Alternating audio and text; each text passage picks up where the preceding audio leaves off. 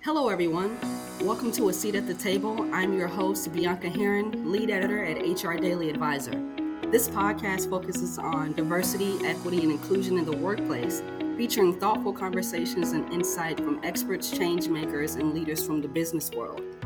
For today's episode, I'm super excited to be joined by Strina Sood, Associate Vice President of Talent Acquisition and Diversity, Equity, Inclusion, and Belonging Programs at Curriculum Associates, creators of iReady. Strina, welcome to the show. How are you? Good. Thank you for having me.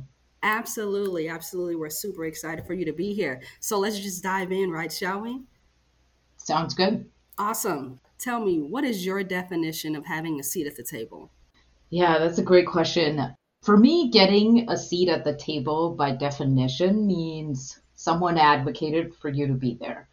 In my career, there have been multiple people who've done that, but especially the CEO for the current organization I work at, Curriculum Associates, who I've had the privilege of working with for 10 years, does so all the time. He gave me my first job in recruiting and eventually opened many doors that for someone like me, a child of immigrants, wouldn't have the corporate network power to do. In return, as I've built my team, for example, in the organization, I've tried to do the same for others.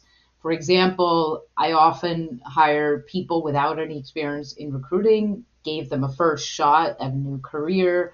Getting my seat at the table to me means I had to pull up the chair for someone else to now join next to me. I got chills there. Thank you so much for that. That was a beautiful, beautiful response. And of course, the biggest elephant in the room right now is COVID-19 and the pandemic, and it has completely upended the way that we work on so many levels. We know that HR, the industry has changed over the last 2 decades, and COVID 19 has forced a lot of changes as well. How are these changes impacting the workforce?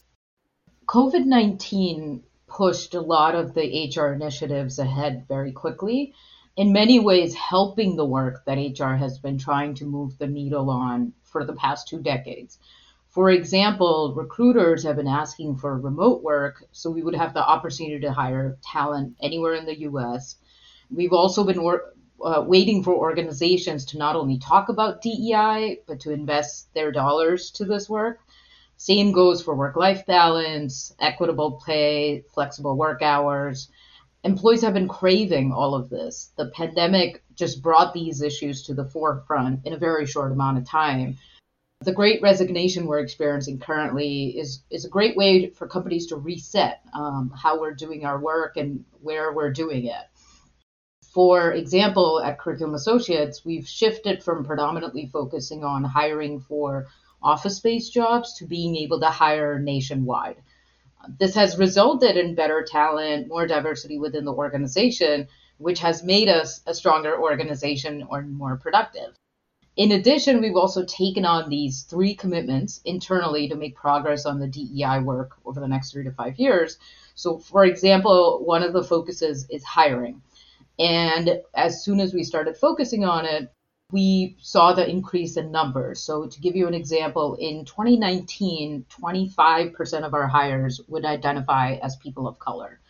In 2021, 43% of our hires would identify as people of color. So we saw, as we started focusing in on it and really put the attention on it, we saw the increase in the hires that we were bringing into the organization. In addition to hiring, we also understand that you can't just only hire, you have to do other things within your organization. So we're also working on building a more equitable culture and also using our products, which by design are an equity tool to help more students achieve grade level access. In addition to that, I think the pandemic has also impacted the workforce in a way where I don't believe we're going back to how things were before March 2020. Employees are holding organizations accountable for their commitments to DEI. They're expecting better work-life balance. They want autonomy to do work from wherever they want and how they want. The relationship between employees and employer is moving away from transactional, where the line to one where the lines are a bit blurry at times. Prior to the pandemic, many of us, when we left work, we left it at work. But now work is in our homes. It's often in the places we eat, sleep, spend time with our families. As a result, employees are looking to employers to support their whole self. Women and women of color have been taking a large load of housework prior to the pandemic, but during the pandemic, women took on even more housework and childcare, and they're asking for organizations to accommodate those additional workloads they picked up at home. Companies that don't respond to these changing trends will have a huge trouble retaining their top talent. Also, the availability of more remote opportunity also means that now when employees are unhappy with their jobs, they can find one easily. Because before, employees would look for jobs within a 20-mile radius of their home. Now they can look for jobs across the country. It's truly a good thing for the workforce. They have many more options than ever before. But I think it's also a great time for companies to realize that employees do have many more options. And we have to treat people with grace, or they'll leave for someone who will. What do you think it's going to take for organizations and HR leaders today in this climate, to cultivate an engaged and productive workforce? I think employers have to really build a strong culture and hold themselves accountable to the promises they've made to their employees. I am excited about the reset. I think it's a great opportunity to really treat people with a lot of grace. And the next generation and the next generation isn't going to necessarily ask for less. They're going to ask for more. There's the conversations around the 4-day work week, and there's conversations about employees moving to other countries for a few months to work. And these are all the trends that I think all of the organizations are going to have to deal with. And so I think organizations are going to have to keep up with the trends, or they're really not going to be a competitive workplace. And one of the things we haven't discussed so far, but is the power of social media, and the power of pages like Glassdoor, where employees can truly voice their experience with an organization, and employers have to kind of deal with it. And so I love that. I love that the employees are getting that power, but it just means as an organization, companies have to take that seriously, and they have to make those changes, or they're honestly going to fall very behind. Absolutely. You also mentioned another thing here. You said that Curriculum Associates was focused on building a more equitable culture. Could you talk a little bit about that? Yeah, of course. And so I'll go back a little. So we've talked about workforce changes and what employees are expecting from employers. As I mentioned, the trend's going to continue. Overall, accountability is a good thing for all of us. In particular, corporate culture pre-pandemic was often focused on free lunches, free alcohol, snazzy offices, or other in-person perks. With those off the table, companies have to kind of keep their employees engaged with a strong culture, treating people with kindness, allowing people to bring their whole self to work. And I'm putting work in quotation because it's on Zoom, but and on top of that, a place where you're getting paid fairly. At Curriculum Associates, even prior to the pandemic, we were very focused on building our culture outside those office walls. Our people are our strength, and in my tenure in this role, we've never lost that priority. The the educational technology industry, for example, is fairly small. So from the beginning, we paid a huge amount of attention to how we treat candidates, for example. We received about 58,000 applications last year for about 340 jobs. But a human read and responded to each of those candidates. And we understand that those small things reflect our larger corporate culture. So we made time for that. Um, in addition to that, we've also placed a huge importance on transparency. For instance, we gather data around hiring, employee retention, attrition, sliced by race, and then share it with our employees. We do the same with our employee engagement data, and we name the problem as an organization because that's the only way we're going to fix it. Phenomenal answer there. We're hearing a lot about bringing your authentic self to work versus the adapted self.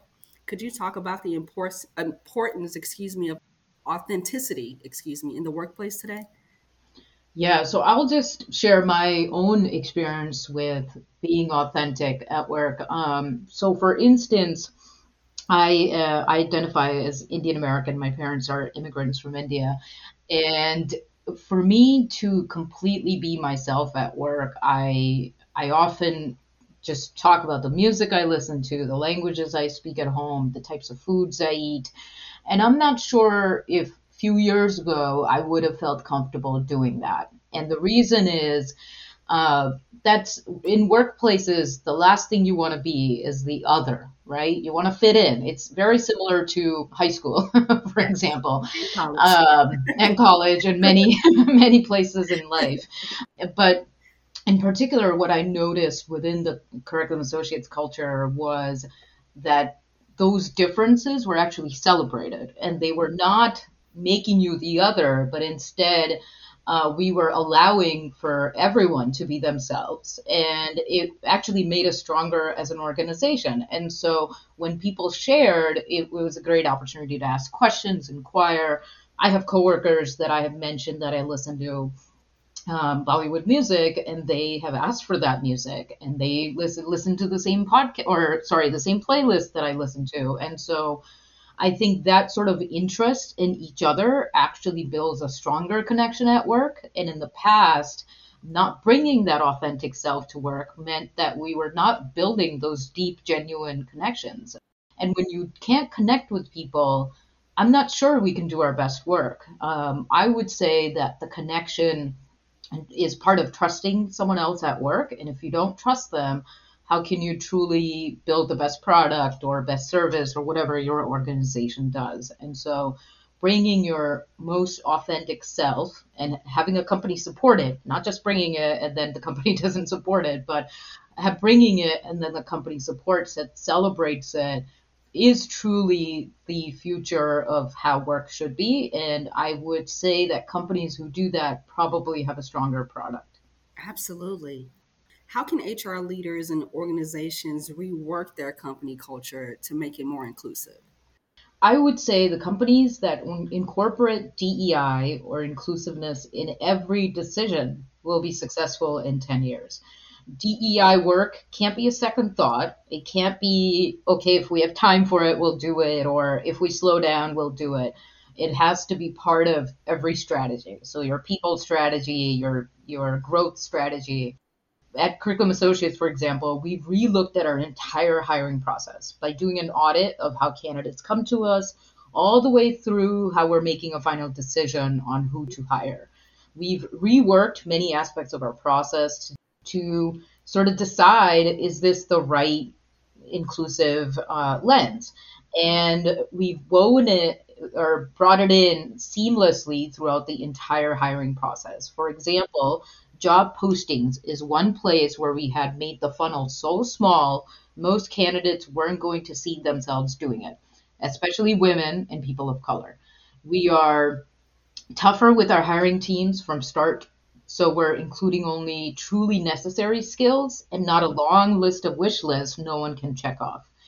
We've also looked at our interview process to ensure that interview panels are diverse and that they reflect the organization.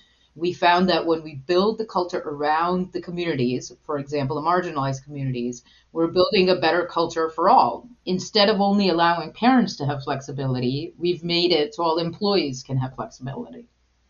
That's amazing. Where do you see, or perhaps the question should be, where would you like to see corporate culture headed? Yeah, I think many companies are already there or they're on track to getting there, which is exciting to watch, especially as a person of color myself. But I love that the pandemic and other events in the world in the past 2 years have brought diversity, equity, inclusion work not only to the forefront, but it's almost necessity. Many candidates ask during the interview process what we're doing to move the organization forward on DEI? And I'm assuming if the answer was nothing, they probably wouldn't continue with us. Right. And so I love that candidates are holding us accountable, that the organization is, the world is, because that's the only ways that organizations will truly change is if there are enough people watching. And so I think the time is now. It's already happening. There are companies who are already investing. There are many companies who are trying to get in front of it. But the ideal work environment would be where people can truly be themselves, and it's celebrated, that there's enough internal opportunities for people to grow, that managers are taught how to be great managers, so we retain top talent, and that we learn from each other. I think one of the things as the organization that I'm at has grown in the past 2 years to become more diverse, what I'm learning is diversity is a beautiful thing because it makes all of us better. And you can learn a lot from different people's life experiences. You can learn a lot from the challenges that someone else has faced that you may not even be thinking about because you don't face them. But it makes you more aware that this is how others view the world and experience the world. And I think that's great for organizations to be aware of. That's great for managers like myself to be aware of, because I think it makes us better people. And at the end of the day, that's what truly it's all about. Absolutely. Beautifully said. And if I had pom-poms over here, I would be I'm right on board with you there. I love that. Strina. Thank you. Before I ask my final question, of course, is there anything else that you like to talk about or add? Yeah, I think just one thing is, I know we've discussed many important points already, but I'd like to add the importance of advocating and sponsoring talent that doesn't have those opportunities that people with large corporate networks may. Folks of color are over-mentored, and what we really need is sponsors. People who are willing to vouch for you before you even get to those rooms. So eventually, when you do get a seat at the table, everyone else isn't wondering why you're there. Ooh, chills. I love that. That's amazing. That is it. That is it right there. My final question, and now I'm super excited. Strina, what's on your heart? Oh, I love it. I think for me, I've been at Curriculum Associates for 10 years, and I've had an amazing opportunity to watch the organization grow from 200 employees to 2,000 employees. And it's been a lot of fun. And what I absolutely love about this work is that I have, as we talked about, a seat at the table to make a lot of decisions that will make work better for a lot of people. And I don't think I ever really understood the power of that until the pandemic. And you start to see parents doing more work at home, where you start to see how much the work from home policies have helped people with disabilities, people with long commutes, and people who were not seeing their families at all, to the world we live in now, where people are eating dinner with their families and seeing their kids more, and people have time to work out and take care of their health and eat fresh meals at home as opposed to whatever we were eating before. I think I love that I just have a space in all of this change. I know it's a small space compared to all the change that's happening across the organization, but I feel super privileged to even have a seat at the table to voice some of these opinions and help make the change. I am very excited for where organizations are going. Amazing. Strina, thank you so much for being here today and taking the time to chat with me. I've truly enjoyed our conversation. Thank you for having me. This was fun. Absolutely. To our listeners, thank you so much for tuning in today. And remember, you can listen to us on SoundCloud and iTunes. Again, I'm Bianca Heron. Join us next time at the table.